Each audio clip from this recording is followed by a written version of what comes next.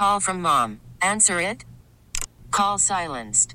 Instacart knows nothing gets between you and the game. That's why they make ordering from your couch easy. Stock up today and get all your groceries for the week delivered in as fast as 30 minutes without missing a minute of the game. You have 47 new voicemails. Download the app to get free delivery on your first 3 orders while supplies last. Minimum $10 per order. Additional terms apply. Good morning. Welcome to Inside High School Sports. I'm your host, Tony Caligiuri, along with Frank Wolf from Western New York Athletics and the 300 level. Roger Weiss, our resident troublemaker, is here, and we are joined by Ben Woods of STA Sports Performance. We're going to talk a little training today. You have football practices getting ready to get started in both Little League and high school, not to mention soccer and any other fall sport. So we're going to talk a little bit about hydration and training, in-season training. So we'll have all that and more. Good morning, guys. Good morning, y'all. Hey, how are you? All right, we had the Kensington Lions All-Star game this past week, this past Wednesday at Depew High School. It was a 13-6, I believe, the final score. The South wins. Congratulations to everyone involved, especially Dylan Janka and Matt Aldridge, who were in studio representing for the game. And I understand that they had pretty good games. Yeah, even Drew Butler had a nice grab in the second quarter. Eldridge is, he's a bowling ball out there. But he played defense, too. He wasn't just out there running the ball. Had some nice tackles. Dylan, I know he had an interception early, but other than that, he recovered nicely and was chucking the ball around and running, and he had a pretty good game himself. Yeah, he for whatever reason, he impressed me more as a runner in this game than he did in the passing. I was telling Tony before the show started, I don't like the way they go through these offensive formats. You got 3 quarterbacks. They're rotating the quarterbacks on every series of downs. They'll go out there, and then if they lose possession of the ball, the next possession, they'll bring in quarterback number 2. And they'll play till they give up the ball. Next possession, they bring in quarterback number 3. It's hard enough to have any continuity when you only do it with 2 quarterbacks. When you do it with 3 quarterbacks, forget it. If it was me, I would rather have quarterback number 1 play the first quarter, quarterback number 2 play the second quarter, quarterback number 3 play the third quarter. Whichever one seems to be the best out of the 3, evaluate that. Let him play the fourth quarter when it's crunch time. Or mix it up in the fourth quarter and then go to an alternative set. Yeah, depending on the situation and all that. The other thing, and I think the South got away with it, and I think I would, attribute their defense more than anything. South had they had running backs. They had so many running backs and only one football. It was a shame. And they seemed to be concentrating more on the pass. Boy, they could have had the running game set up the pass like you would not believe. I mean, Tony, their power, I guess they would have called it a goal line when they got down there. I mean, this is their full house backfield. Matt Eldridge, Nick Schaefer from South Park, who's sometimes quarterback, sometimes running back, who should be playing the offensive line, and Ian Baker from Springville. That's not fair. I know it's not fair. And, that doesn't include did you ever hear of a guy named Alton Ingram from Dunker? Who had probably the best run of the day. Exactly. And they just seemed, they were bound, I thought they were bound and determined to make the passing game work. And they had running. I mean, I'm waiting for this running game, and it just, they just seem to want to dwell on the passing game. Both defenses play good. Kudos to I guess Chad Curris was the defensive coordinator on the South team, and the North team, Fowler was offense, so I don't know. It was one of the Niagara Falls assistants that was crediting the defense, but the defense played admirably on both teams. How was the turnout? Incredible, I thought. Tell me. They always eventually fill up. And don't think it's the ones I remember were a few of those games they had at Lancaster. I mean, when they were 3 deep all the way around the whole perimeter of the stadium. I haven't seen crowds like that since. But, yeah, I mean, it's, what was the 50-50? 50-50 was just over. under 11 or right around 11. Whoa! Yeah, that's not too shabby. I mean, The only ones I can remember better than those was a couple of the Randolph Maple Grove games down there. Now, it's worth going down there just for the 50-50, I'm telling you. Or you think that's go to Ohio. Go to some of the games there. I think they had a $30,000 50-50. Locally, I mean, it was crazy. I thought it was a good day for football. Good night for football. The rain held off for the most part till the very, very end.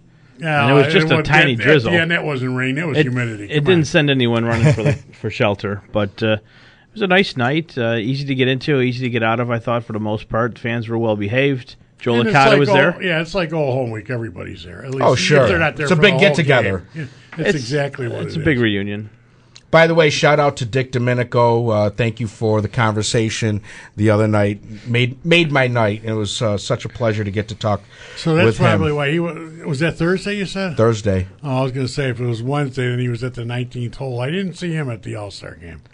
One of the few people I didn't see. One of the things I learned at the game at the halftime, I was talking to one of the Grand Island coaches and some players from NT. I didn't hear this news, but Coach Fumarelli was involved in a serious car accident. I didn't hear from that. NT, and he had to resign from that position. So Dan Troy is the interim coach, I guess, or will be coaching the NT Jacks this season. So huge shout out to Coach Fumarelli. We had a couple of very brief conversations. Didn't want to get into what happened, but all the best to Coach Fumarelli. Oh, yeah, he's a absolutely. great guy. Heal quickly. Oh, man, I'm sorry to hear that. Yeah, so that was kind of a bummer to hear that news. Oh, man. He walked into a tough situation there. He handled it with grace and professionalism, and it's sad. It's sad. Well, hopefully he heals quickly. Well, the Jack should be all right. I mean, yeah. Dan Troy's a no-nonsense guy, so, NT is fortunate to have him to be able to step in my opinion. And when we had a basketball coaching announcement? Yes, we did. Well, I got to tell you. Yeah. Des Randall is heading back, I should say, to West Seneca West. And he's going to take over the program there, and best of luck to him. Yeah, and obviously it's official now. Matt Myers is over there with Justin Johnson. Yes. Yep. Okay. And there's a new volleyball coach at Kenmore East. Francis posted his name is Gary Tock. The return of Gary Tock. Wow. Okay. So congratulations to them. So that's it for news and notes, or do you guys have anything else? Well, the fields are almost done. They look great. Kenmore West looks incredible. The softball, baseball field, Will East, coming in nicely. I saw a picture of that. That looks really nice. Yeah. That's exciting. The chatter on social media from the students and the athletes, and I just can't wait for the fall. I know. And there was, because I was at the one playoff game, softball, at Will East in there, and gee, I guess the Modified is going to have to play at Transit. Was that Transit Middle School? That's okay. For Modified, that's an awesome diamond. That's that facility at Will East combining, and only the tree separating Will East from Transit Middle. I'm anxious to see what that looks like when that's finished. All right, guys, let's get into talking a little bit about training. We have Ben Woods from STA Sports Performance. Ben has been a regular on this program for as long as I can remember. Ben and I worked together on the Thurman Thomas Training Hour. Shout out to Thurman if he's listening. And I learned a ton from you guys. And so anytime I get a chance to bring you on, I am happy to do so. I think the timing is perfect to get into this type of conversation with Little League football starting on Monday. High school starts on the 14th for all fall sports. So you're hitting the time. Buffalo Bills are in training camp now. And by the way, stay tuned to WGR Sports Radio 550 all day and every day for your Buffalo Bills training camp updates. Sal Capaccio doing a tremendous job at St. John Fisher College. So we have all that going on, and this is the time of year where heat starts to creep up. It hasn't been too bad so far. We've been lucky, but when once camp hits, that temperature rises. So now you have a situation where you're starting camp, and you're dealing with the heat. hydration is huge at this point, Ben. Absolutely, yeah. And it's not just the heat, it's the humidity, too, you got to watch out for. Because when it's hot out, like if you get down to Arizona and it's more of a drier heat, and again, if it's 90s, 100s, you still got to be attentive to it. But, it's the humidity that you got to watch, too, because as you sweat, when it's humid, that sweat is not going to evaporate like it does when it's a little drier outside. So when that sweat just kind of sticks to your body, you probably remember when it kind of glazes over, that'll actually drive up your internal body temperature as well, which can put your risk for heat stroke and because your skin's not breathing. Exactly. So knowing that 3/4 of your body is made up of almost completely water, you have to really take hydration to a little bit higher priority. So this time of year, especially as guys are getting out, they're putting not just running around in shorts and a t-shirt, they have pads on, helmets. So there's even more things that help contain that heat. Plus, you put in the fact that a lot of them, like us, we're going to be on artificial turf. Absolutely. Which those dark green colors just absorb that heat. So now when you're down on the ground, making tackles, hits, even being on your feet, it's gonna drive up that heat as well. And the heat radiates off the field. Right.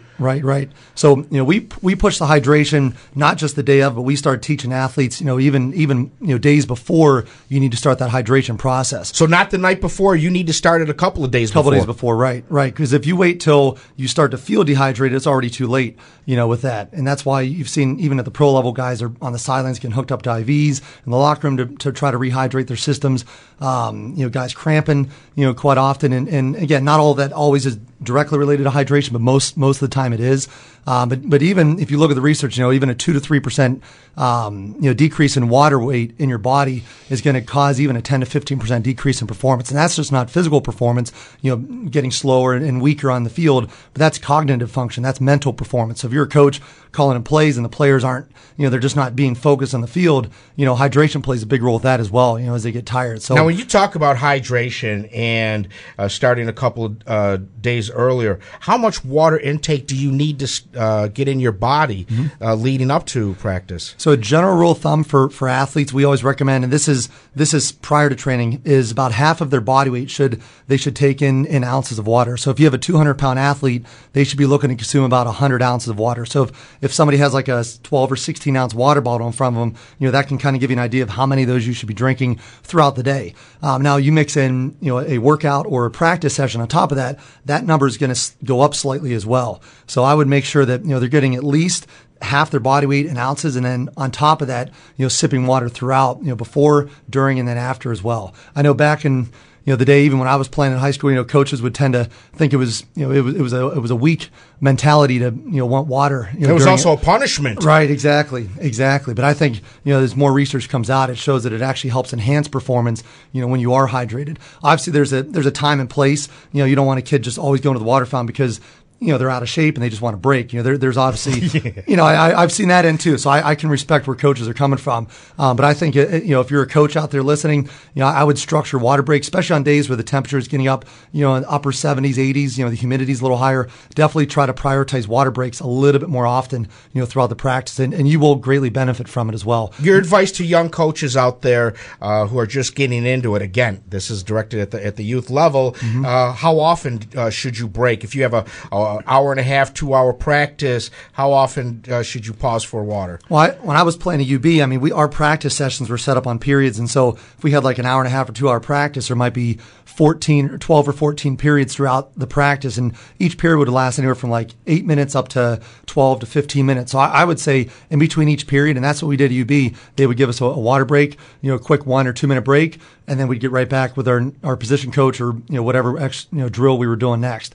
Another good way to test for it too is we had this, and even at the professional level, a lot of teams that have professional nutritionists on staff, they actually use this in the locker rooms and a urine test. Your urine color is a direct correlation with how hydrated you are. So if you're taking a leak and you're noticing that your urine color is a little darker in color, it's a more of a darker yellow kind of tint. That's you're not hydrated, right? Exactly. You want it more of a clear consistency when you're going. So not to get too explosive, but yeah, that's another good way to test for you guys. With that. So again, that's what they're practical advice nowadays in high school. We're not trying to be funny or No, it's smart aleck or practical. nothing. That's the way it is. Yes, yeah, it's Exactly. the truth. Right, exactly. So, just be attentive to that. Athletes need to take accountability for themselves as well, and know ahead of time, like, all right, because the coaches aren't babying and walking them hand by hand 24 hours a day. They're only with them for 2 hours. So I think the coaches need to educate the athletes on it, and the athletes need to take accountability and make sure they're prepared before practice comes. We contact all the players beforehand, and in fact, our head coach, Chuck Fink, he'll send out group text, start hydrating, and before we even start practice. So that's going to probably go out today. That's in good. anticipation for Monday. That's good. Yeah, the more you can educate your players, because believe it or not, like, if you educate them properly, I mean, most of the guys are going to take that advice and listen to it. You don't want to overwhelm them with facts and this and that, but constantly dripping those little knowledge nuggets into them, about hydration and nutrition and sleep. Those little things, they'll stick with a lot of the guys, and it'll make a big difference, by the time the season rolls around. Now, you just perked up a lot of parents' ears when you said sleep. And if you're a parent like me whose kids hate sleeping, how do I get them to sleep more? Right. One of my former strength and conditioning coaches, he's now the head strength coach with Arizona Cardinals, Buddy Morris, above his office door, and he's told me this countless times. He said, train hard, recover harder. So obviously you want to go hard in the gym, you want to go hard in practice, but recovery should be even a higher priority to recover from the demands of practice and of the weight room. And he tells you, just like any respectful strength coach, they'll tell you that the top 3 methods of recovery, number 1 is sleep. Sleep is the number 1 way to recover. It's innately built into our system, and it's free. But it's not sexy like a lot of these other gimmicks and gadgets that are out there. So athletes don't take advantage of sleep, mixed in with technology and staying up late on their phones and all these other distractions. Sleep is the number 1 way to recover your body from the demands of workouts, from stress, from anxiety. If you broke up with your girlfriend, or if you had a hard test, or if you have a big test the next day, sleep is the number 1 fix to helping recover and avoiding that accumulation of stress that players have over the course of time. Because I can tell you, even with training camp, you see it in the Bills now, with some of the guys that are starting to get little tweaks. It's day 3 of practice. Guys are already starting to get a little banged up. By day 3, 4, 5 of camp, your body's in overdrive. So you really have to make sure you're prioritizing that recovery. Real quick touching on sleep, though, you mentioned that. As far as sleep goes, and this isn't just an athletic issue. This is, globally. This is in the workforce too. I mean, I just read a study yesterday morning where they were saying 43% of the workforce, and this includes, everybody that has a job, is sleep deficient. And they actually have a lot of studies showing that a lot of those workers, whether they're going to work or they're coming home from work, and this includes shift workers and everyone else, they're actually falling asleep at the wheel. They're not productive at their workplace. Their mind mentally is starting to shut down. They're not having clear thoughts, physically or mentally with that. So sleep is, I think, an epidemic. And it's funny because you look at a lot of countries that have really good sleep. Sleep and obesity actually goes hand in hand as well. Because when you don't get good sleep, a lot of sleep hormones, like your testosterone and IGF-1 and insulin, a lot of those really good sleep hormones that help recover the body, that help burn fat, that help maintain muscle mass. You're not getting the benefits of those because you're not getting into that deep sleep. So that's my problem. Well, no, it's true. I only sleep maybe 5 hours. Right. If I'm lucky if I get 5. My problem is I can't shut my brain off to go to sleep. It just does. And now with football starting, I'm going to have plays going on in my head, and I'm thinking about practice, I'm thinking about games, things like that, and my mind won't shut off. A couple tips for you. One, I always tell athletes an hour before bedtime, get rid of the technology. Keep the phone out of your room. Keep the TV out of your room. Don't have any visual technological stimulus in front of your face, because that's going to stimulate hormones that actually keep you up and elevated, and aware. It's going to elevate that sympathetic nervous system. It's going to keep you excited. So you want to stay away from that. Secondly, try not to read anything, because I know a lot of guys like reading before bed, but then it's like, what do I read? Don't read things that are like they cause you to solve problems, or so if you have a big event going the next day and you want to try to read up on it, don't read things that are going to start getting those problem solving centers of the brain and the backside activated. Read more fictional type books, things that are going to kind of build more of the creativity and kind of get you out of that normal wear and tear and grind of the day, and help set that kind of sleep set itself. And that's what they tried to teach you in college. It's not that good to cram for your final exam the night before. Right. By then you should be going. Now you tell me. Yeah, well, go to a movie, do something, or read one of those silly books or something, anything but what you're being tested on, to relax your mindset going into that exam. It's probably more detrimental than, cramming, trying to get a whole semester of reading into 2 hours the night before. Absolutely. It doesn't work. All right, Ben, put your headphones on. We are going to go to taking a call. We're going to Lockport to say good morning to Richie. Hi, Richie. Good morning, sir. How you doing? I'm doing great. And yourself? Well, today I'm 66 years old, so I thank God for another day. God bless you. God bless you. Here we go, man. Listen, I coached Little League football, Tyrone football from the late 60s to almost 1980. What we taught our kids fundamentally was calisthenics and rest. And if you're tired, tell someone. Coaches, if you're hurt, you tell someone.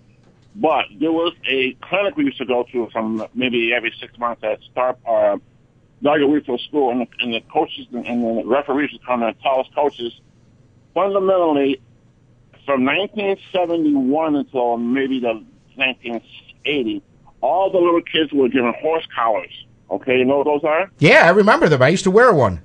Okay, and they taught a blocking technique. You don't block with the top of your helmet. They were taught face blocking. You were taught face tackling. You stick your face in there, not the top of your helmet. That way you don't jam your neck or get neck sprain. Yeah, but even that, Richie, even that is outdated now. Now we're doing head to the side, and we're doing rugby-style tackling. Right. You tackle the bed, and you slide your head to the side. You know what I mean? You're going with your face, and you turn it and slide your head. You shoulder tackle. But these kids aren't taught how to first make contact, wrap your arms out, lift, and dump. That's how they were taught. You know what I mean? Oh, yeah. We teach rugby-style tackling, and the fundamentals that we learn from heads-up football, USA football, that stuff is golden. And as I've said 100 times before on the show, Pete Carroll's coming out, and he's screaming at the top of his lungs, hawk tackling, what they're doing with the Seahawks, which is rugby-style. Get the head to the side. You take the crown of the head out of the game. Right. But you have to, what they also taught was, okay, because anybody, these guys that can juke and dance and all that, okay, that's because kids are too busy watching your feet. You don't watch a person's feet. You watch the waist. Right. The waist doesn't lie. The waist. And you aim for the waist, and that way you're always making a clean tackle. These guys in the pros aren't taught that. They just talk about, I got to go out there and throw my body around them and make a tackle. It does not work. And these kids watch that on TV. Yeah. That fundamental part of it. You know what I mean? How many times we see Stephon Gilmore miss a tackle because he was trying to throw his shoulder in there rather than wrap somebody up? Well, every time he wanted to ask the boys what a party is after the game. Hey, you're right about that, Richie. All right, but I just want to get that in, man. And I want to say peace out to everybody and have a good day. All right, you too, Richie. Thanks for the call. All right, we're going to take a break. When we come back, more with Ben Woods of STA Sports Performance. You're listening to Inside High School Sports on WGR Sports Radio 550.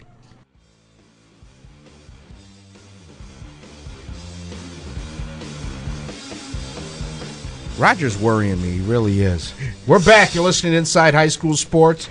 I'm Tony Kelligeri, along with Frank Wolf, Roger Weiss, and we have Ben Woods from STA Sports Performance in here. Program note, next week we have a special treat for you.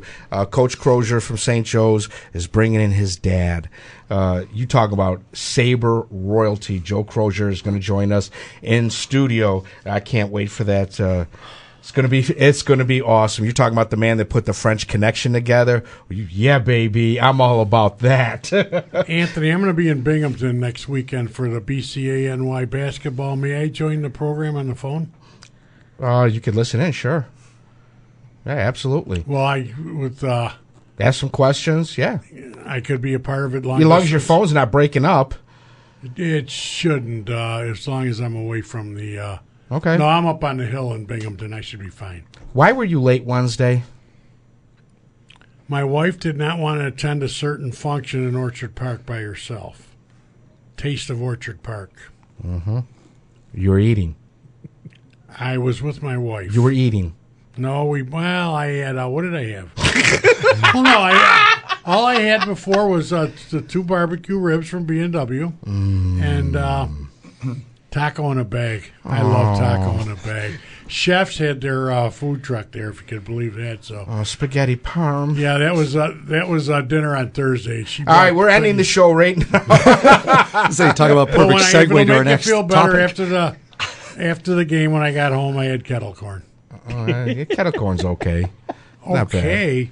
Yeah, I'm not a huge popcorn guy. I'm sorry. You know what you have to try is popcorn with Golden Grams in it. I get it at Buys popcorn stand you know in what? Olcott. It's just like this stuff. I suppose you like one of these popcorns that have chocolate coating on there. Yeah, I don't mind I like that. chocolate. I like popcorn. I don't like them together. I'm sorry. You don't mix them. I'll call you and ask your permission then. But see the dilemma I have to go through every year at this All-Star game?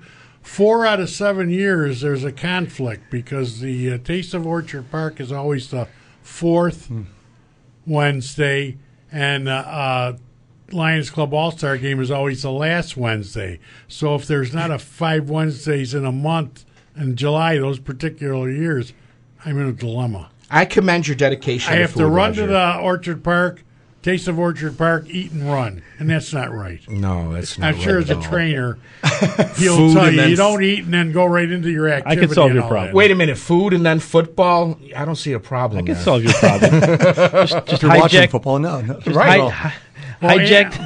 Paul, you got to realize Anthony is still trying to work out a taste of high school football and all that. Get all the concession That would be stands together fantastic. at once, so. Hey, I told my son Nick the other day. I said we got to go out and every field we go to play this year, we have to grade their concession stand.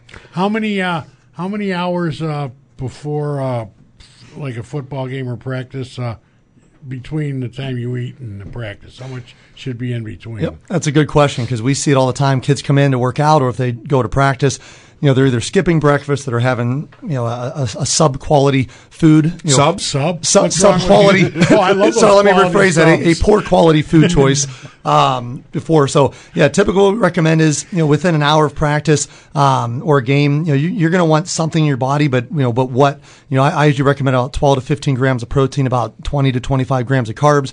It could be something as simple as some applesauce, a little bit of protein powder in it, some oatmeal with some protein.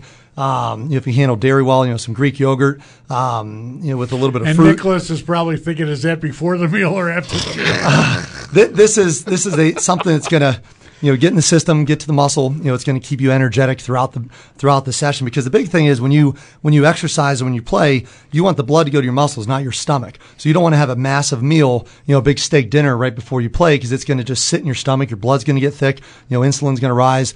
So you don't want to feel sluggish on the field. So you need something that's going to keep your energy levels high. So that's why I always recommend a little bit of protein, a little bit of carbs.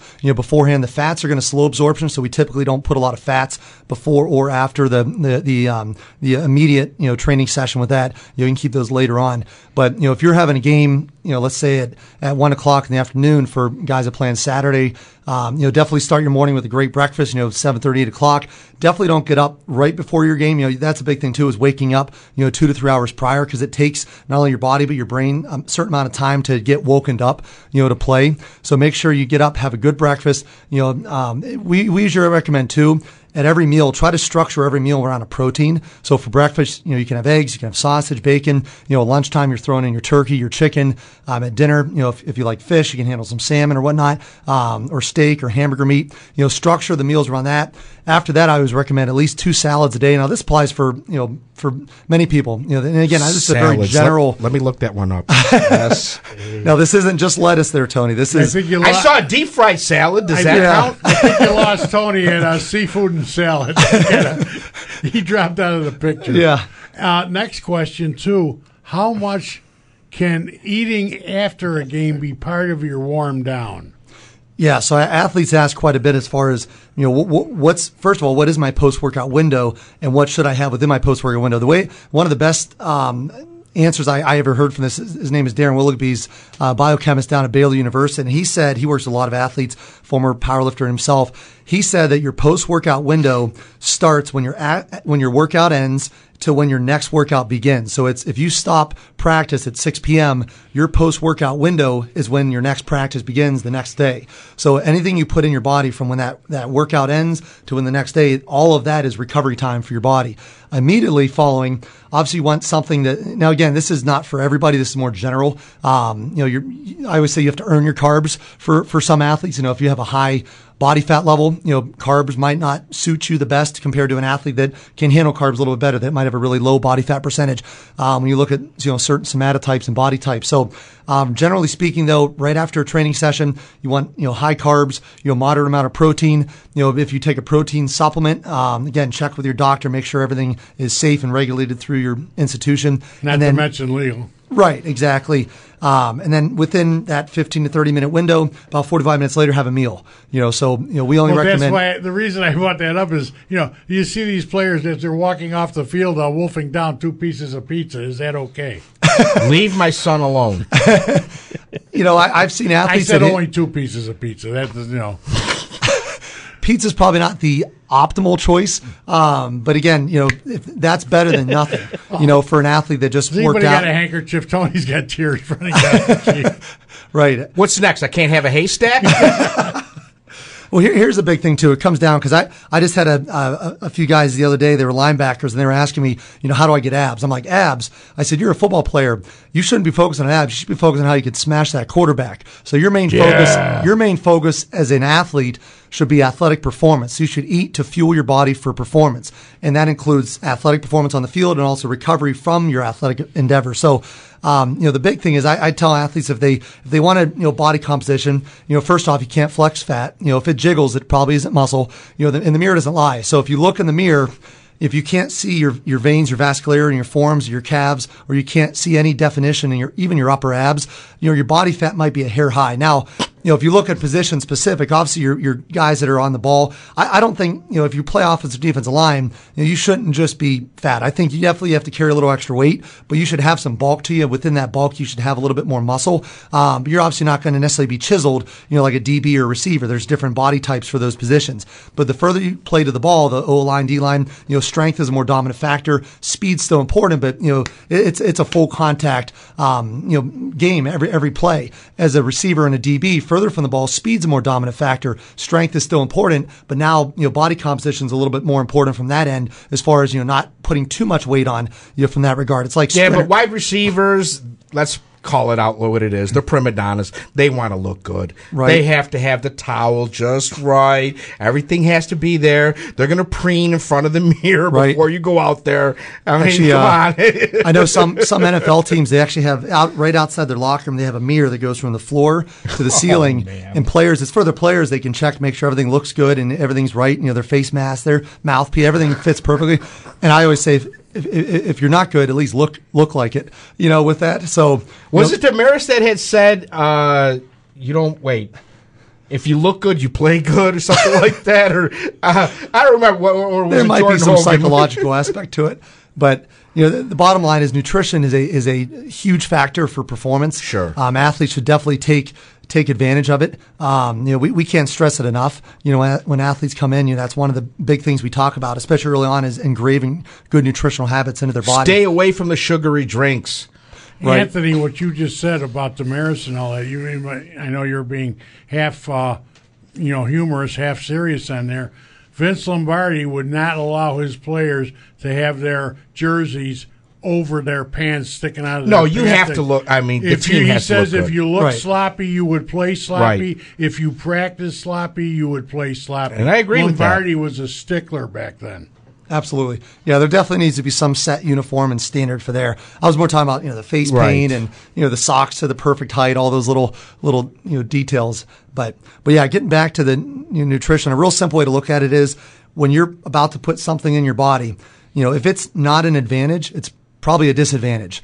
So what you're doing, if you know what your goals are, and again, those should be clearly laid out and marked, and you have a plan in place to get there, then you should have a better idea as far as, okay, should I go to McDonald's after my practice, or should I go home and have, some leftovers from dinner that had, consisted of some chicken, some vegetables on the side, baked chicken.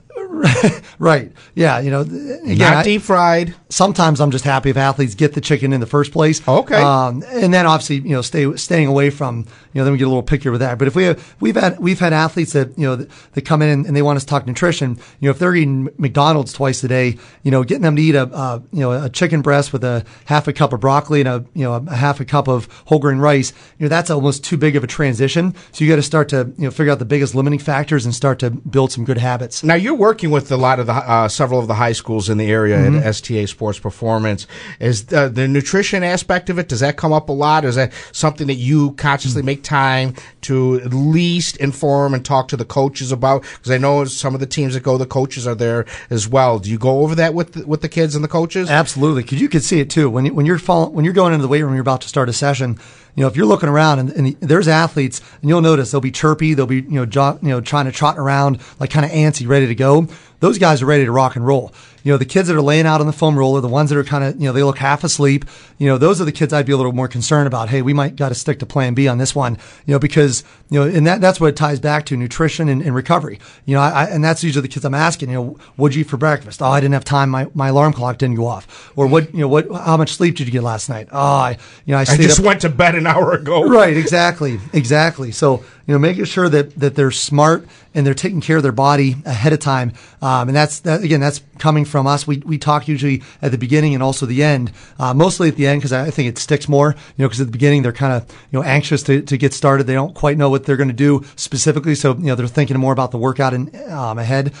So yeah, at the end of every session, we always try to, push 3 to 5 minutes worth of good nutritional takeaways they can push with them, throughout the day. One more quick question on nutrition. Halftime during a football game.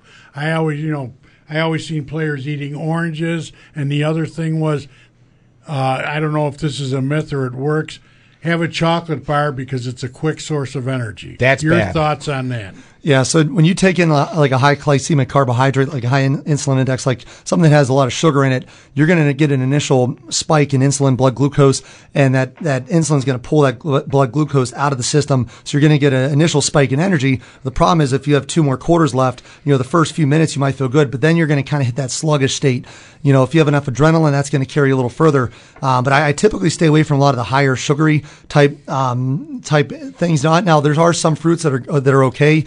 Apples are okay. Bananas are all right. They're a little high in fructose, which I try to stay from workouts. It's not that bananas are bad. They're just not ideal around a training session. Blueberries, strawberries, things like that. But doesn't the banana help you with cramp right, prevention? It's one of those things. It's good and it's bad. I think it's more good than bad. So you got to look at the fruits that have more fiber in them, because when you have fruits that are really high in sugar, you are going to get the benefits from those antioxidants and the nutrients, but you also are going to get a quick release energy and then kind of a more of a slower, sluggish state. So what I would do is I would combine some apples or bananas, or some like blueberries, something like that, and then throw in some sort of if you don't have it like a BCA, like branched chain amino acid supplement, during, you could always throw in maybe some oats or like I mentioned before, like some applesauce, something like that, and you don't want anything, like I said, any fats. I've seen guys do some nuts, but the problem with nuts are the same thing, that those fats are going to kind of sit in your stomach with it. So usually not to mention make you thirsty. Right. So usually just stick with more of kind of a complex carb,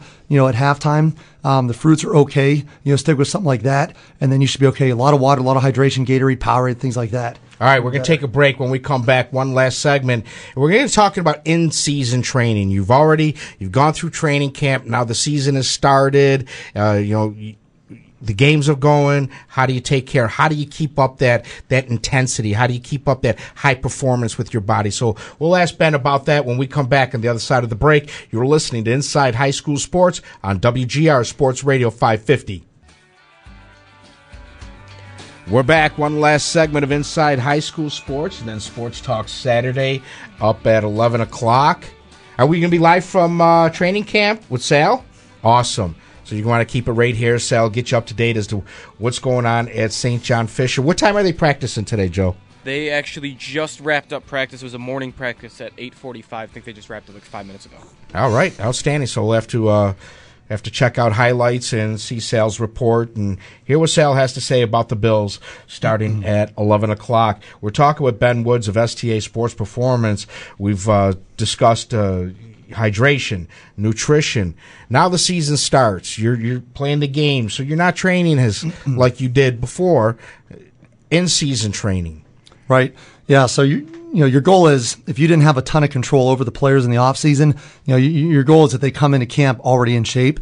The players that I always see that have a lot of the issues once camp starts is the guys that really did minimal to nothing in the off season, or they just didn't do the proper training in the off season. Hear that, guys that don't train? So you should not use camp as a time to get in shape. You should already be in great shape for your sport going into camp. And now when it gets into the I just wanted to throw that out there because you have to have something before you can maintain it. Everyone talks about maintaining. It's like, well, what are you maintaining if you can't even squat your own body weight? It's like, come on now. So understanding that, off-season training, that helps set the foundation. A pyramid's only as high as it is wide. So when you're looking at training and physical preparation for an athlete, you have to build that foundation as big as possible. If you get 11 strong athletes versus 11 weak athletes on the field, guess what's going to happen? The 11 weak athletes are going to get hurt. So for goodness sake, in the off-season, strength should definitely be a priority. Speed, explosiveness, power. There's a lot of ways to kind of program that. Typically, early off-season, we'll focus more, we call it GPP, or general physical preparation, where that's elevated. The football specific stuff is more kind of on the back end of things. Try to get them out of the funk of going through week by week play. So we're trying to really build up everything they couldn't really focus on so much in the season itself. So getting them stronger, building up their weaknesses, getting their conditioning level optimal. You don't have to prioritize conditioning early, but as you get closer to the season, you go from more like, for us, with a lot of our high school teams, we'll go 8 to 10 weeks out. We'll start with more strength, speed-based exercises like hill sprints, sled sprints, resisted-based sprint work and acceleration work on one day, more multi-directional stuff on the other. And then as we get closer to the season, we'll change it more to speed-based stuff, body weight type stuff. Football is a big sport of reactiveness. You have to react constantly to the guy across from you. So we do a lot of reactive-based stuff to make it very specific to the nature of the sport of football. And we do a lot of that stuff as it gets closer to camp. So, it goes more from general training to more sport-specific training as we get closer to camp itself. And then once you're in camp, it's about maintenance at that point. So, usually what we'll do is in training camp, we will back down a little bit on the intensity because you look at max effort work. Obviously, max effort work in a gym is pushing up to like a 1, 3, or 5 rep max. 100% intensity, going all out and straining under a heavy weight. When you're on the field, a max effort movement would be like a all-out tackle or a maximal sprint down the sideline. So you don't want to do a max effort, play on the field and then the same day come in and do a max effort lift. So there's got to be a balance there. So what gives one way, you got to take from the other with that. So what we'll do is in season, it's more about maintenance. We'll kind of drum down a little bit of the intensity, a little bit of the volume. And then once the games actually start, we typically try to find 2 times a week where we train. A lot of the schools will go into and do the training. Some bring their teams to us. And what we'll do is the first day is usually more of a recovery session from the previous game. A lot of the guys are banged up. They have little bumps and bruises. We're trying to get some blood flow in the muscles, get the body back to a good feeling state, build movement efficiency, get that all flushed out. And then the second workout is more of a prep kind of workout for the next game, with that. So that's when we're pushing it a little bit, getting the speed, all that stuff back. Might throw in some light jumps, mixed in with the squats and that. But again, we're not going ultra heavy. We might keep it like a 3 or 5 rep weight that's challenging, but they're able to leave some in the tank. And then we'll hit accessory work. We spend a lot of time on things that are very therapeutic and like decompressive based, like reverse hypers and belt squat exercises, sled dragging, things that don't put a lot of compression on the spine, because the sport of football is very compressive in nature, puts a lot of wear and tear on the body. So you don't want to go from beating your body up on the field to all of a sudden beating it up in the weight room. Something's going to give eventually. So the weight room, the whole goal of the weight room is you want to yield the highest result at the lowest cost to your body. And I know coaches that are all sold out on Olympic lifting and things like that. Me personally, I don't see the benefit versus the risk ratio of you actually using them. If you get a kid in for 6 weeks, 8 weeks, even if you're an Olympic level coach, which there's very rare experts out there at that Olympic level, that there's too much risk in injuring your player in the weight room that versus benefit. So what we do is we stick to things that are simple. When we look at an athlete, we'll ask ourselves, what can we do and what can't we do to help enable them to do what they do? So that's why we give them things they can't screw up. Box jumps, med ball throws. Med ball throws are awesome. It's multi-planar. You can throw them forward, overhead, behind you, rotationally, very specific to the sport of football. We'll do, squats and deadlifts, rack pulls, things of that nature. A lot of accessory work, GHRs, partner hams, sled dragging, a lot of sled work, things like that really build up, keep their posterior chain strong, keep their abs strong, their upper back strong. And it's incredible when you train them properly, how much decreased injuries there are and how they feel so much better throughout the season. The thing you don't want to do is you don't want to train hard all off season and then just completely take away training in season, because think about it this way. Everything that gets you stronger, that gets you faster, more explosive, all the training you do in the off season. Well, what's the most important time of the year? It's the season itself. So why stop doing everything that is getting you stronger and faster, more explosive during the most important time of the year? So you just want to kind of taper it down a little bit, and that's going to get you the best results. Well, Ben, unbelievable wealth of information you always bring to the program, and I can't thank you enough for the work that you're doing with the high school teams, and again for coming in here and imparting your wisdom on our audience. Invaluable. So thank you so much. Always a pleasure to have you in there. Frank and Roger, you guys had the morning off today, so you basically had it easy. Thank you guys. Joe, thank you for producing. I'll see you in 2 weeks. I'll call next week. Yeah. Call in next week. We're going to have Coach Crozier in, and I'm really looking forward to it.